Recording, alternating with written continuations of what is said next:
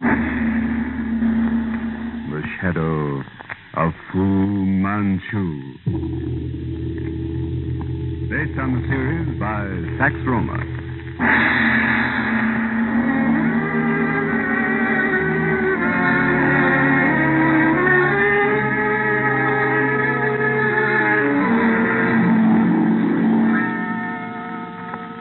London at midnight. A great city wrapped in a heavy shroud of dense yellow fog. Streetlights, weird as elfin lamps, glow mistily like something fashioned in a dream. The murmur of creeping traffic is low, hushed, mysterious. Behind an ancient wall surrounding unkept lawns, a vast, gloomy old mansion crouches like an evil beast of prey.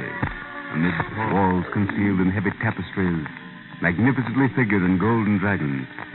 The floor carpeted with rich, deep-piled Chinese rugs. At a huge dragon-leg table, covered with scintillating globes, tubes, and instruments unknown to Western science, sits that master scientist, that prince of evil, Dr. Fu Manchu. Enveloped in a heavy yellow silk gown, he thoughtfully studies through long, narrowed eyes the glow of the green light of a fashionably gowned, exquisitely beautiful Eurasian woman who stands beyond the table, watching him fearfully. Presently, he nods slowly, leans forward, and...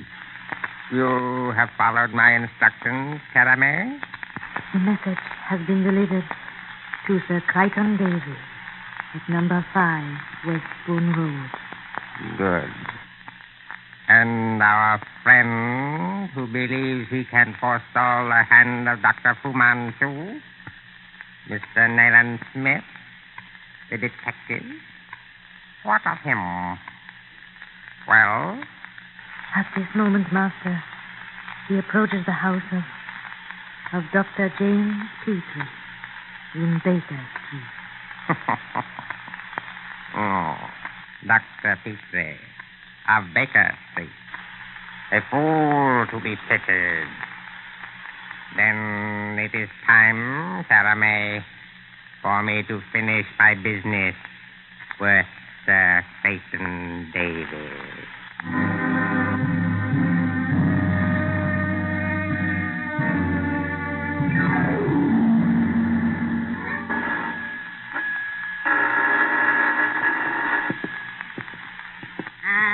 Visitors at this time of the night. A body cannot get any sleep in this house. Well? I beg pardon, ma'am, but is Dr. Petrie in? And where else would the doctor be at this hour but at home, where our self-respecting people should be? Come in. Wait a moment. Yes, come in. A gentleman to see you, Dr. Petrie. Oh, yes. What were you saying, Mrs. McGregor? I said there be a gentleman to see you. What, at this time of the night? Why, it's midnight. Why can't these patients come at the regular hours? Oh, well, show him in. Will you step in, sir? Thank you. Why, Nayland. Nayland Smith. Bit of a surprise, Petrie, old chap. Didn't expect me, I'll wager. Anyone but you, old man. I thought you were in Burma. Well, this is a delightful surprise. Excuse me, Petrie. What are you doing? I'm putting out your light. Well, what's wrong? I'm not mad, Petrie. But before you're very many hours older, you'll know I have an excellent cause for caution. Just a second. Good. The one watching from the street. Perhaps I've arrived first this time. It's all right. You may turn on your light now. What is all the mystery, Nayland? You break into a man's room at midnight? Mystery enough, old chap. But first, a bit of scotch, please. Oh, neat or soda? Neat, if you don't mind. Yeah. There you are. Thank you. Now, you're on leave, eh? Leave? No, Petrie, no such luck. I'm on duty. In London? You've been transferred home? A roving commission. Here today and gone tomorrow. Well, tell me, what's it all about? First, let me show you something. Wait until I take off my coat. Look at my arm. Ever see a wound like that? Not exactly. Nasty looking arm, old chap. Quite healed, though. Good job it got you in the fleshy part of the forearm. Appears to have been deeply cauterized. Right. Very deeply. It had to be. An arrowhead dipped in the venom of a hamadryad went in there. A hamadryad? The most deadly of all eastern reptiles. There's only one treatment. A sharp blade, a match, and a broken cartridge. Devilish strong treatment. Even then, it's touch and go. An accident? That's the point. It was not an accident. And at this moment, I'm on the heels of the man who extracted the venom from the snake, prepared the arrow, and caused it to be shot at me. Oh, you're joking. Does that wound look like a joke? And that man, unless my calculations are wrong, is now in London. And you hope to find him? Petrie, I've traveled from Burma, not in the interests of the British government merely, but of the entire white race. And I honestly believe its survival depends largely on the success of my mission. Well, sounds rather fantastic, old man. If it only were fantasy. But I'm wasting time. I came to you because you're the only man I can trust. Aside from my chief, I hope you're the only one who knows I've left Burma. How can I help you, Nayland? District practitioner is hardly I must likely have to... someone with me all the time, someone I can absolutely trust. It's imperative. Petrie, can you spare a few days to a weird and dangerous business? Well, of course. My practice doesn't confine me too closely. Good. Then we start now. Now? You mean tonight? Tonight. There's one move we must make immediately. I must warn Sir Crichton Davy. Crichton Davy? Of the Indian Bureau? Exactly. He's a doomed man unless he follows my instructions without question, without hesitation. Oh, yes. Better take your pistol. We'll get a taxi at the corner. Come on, Petrie. We must hurry. There isn't a single moment to lose. Oh, beastly fog. Crichton Davy, eh? Oh, influential man. One of the political bigwigs, Petrie. And for that very reason, nothing, absolutely nothing can save him if he hesitates to do as I say. Oh, here's a cab. Get in. Number 5, Westbourne Road, as quickly as you can. The fog, Governor. Thick as pea soup. Can't make any speed, sir. Do the best you can, and there'll be an extra couple of bob in it for you. Right, sir. Petrie, I don't know when the blow will fall, nor how, nor from where. Nevertheless, our first duty is to warn him. You know the criminal, Nayland? Who is he? The Prince of Evil. The ultimate expression of Oriental cunning. A Superman of incredible genius. A phenomenon such as occurs only once in generations. Had he so willed, he might have revolutionized science. Been the greatest scientist of our day. Odd how some mental geniuses turn their talents to evil, eh? But who is he? What does he look like? Imagine a man tall, lean, and feline. High-shouldered, with an expansive brow like Shakespeare, and a face like Satan. A close-shaven skull and long, magnetic eyes of the true cat green. Invest this personality with all the cruel cunning of an Eastern race accumulated in one great intellect, and you have a picture of Dr. Fu Manchu. Fantastic character, old chap. Fu Manchu. Suggests an assumed name. Perhaps, perhaps not. However, it's Here not... you are, Governor. Just down the road there. Quite a crowd there at the entrance, Nayland. Constables. Stop here, driver. Wait for us. Come, Petrie. Keep moving. Don't crowd up here. You can't get in. What is it, Constable? Your authority, sir. Special Inspector, Criminal Investigation Department. What's happened?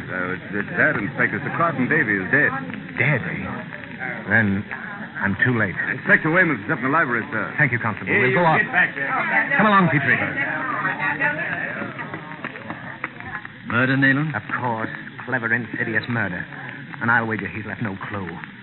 Oh, I suspected Crichton Davy would be next, and I was right. But I'm too late. That's hard, Petrie. To think I knew and failed to save him. Here, the library. I say. He was here.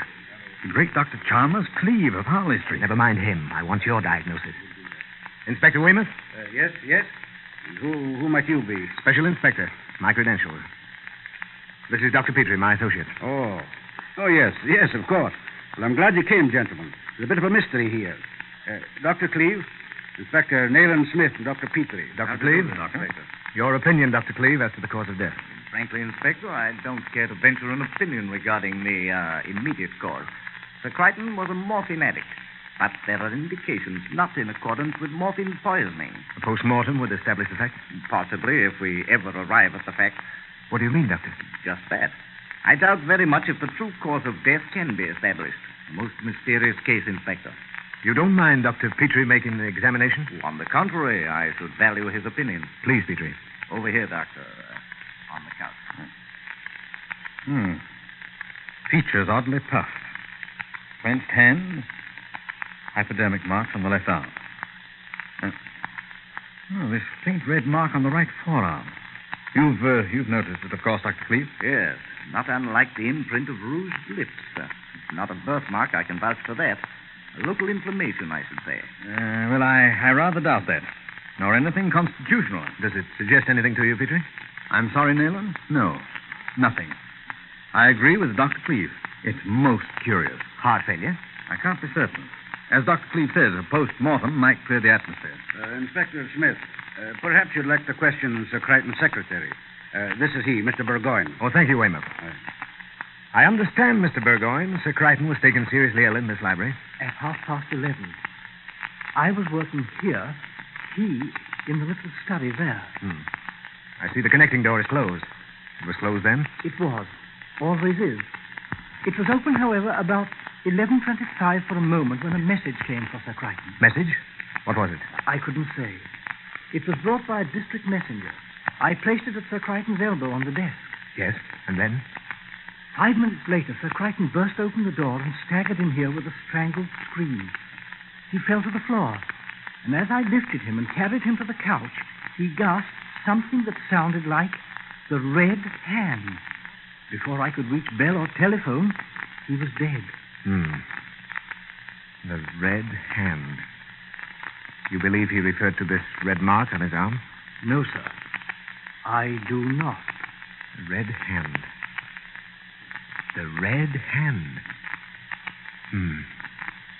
I wonder. Could it... Great Scott. The Zayat kiss. The study, Burgoyne. Have you been in there since Sir Crichton died? Why, yes. For a glance round only.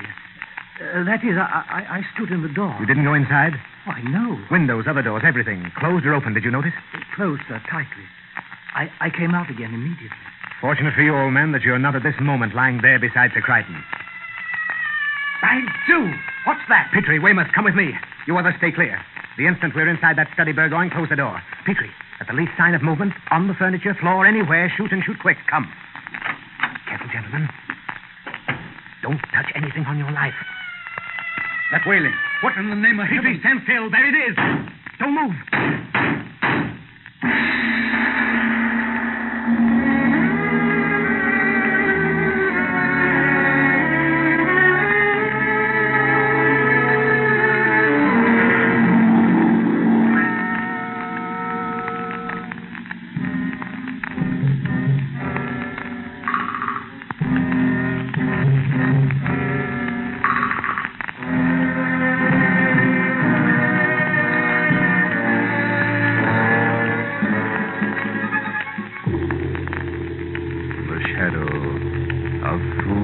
Manchu.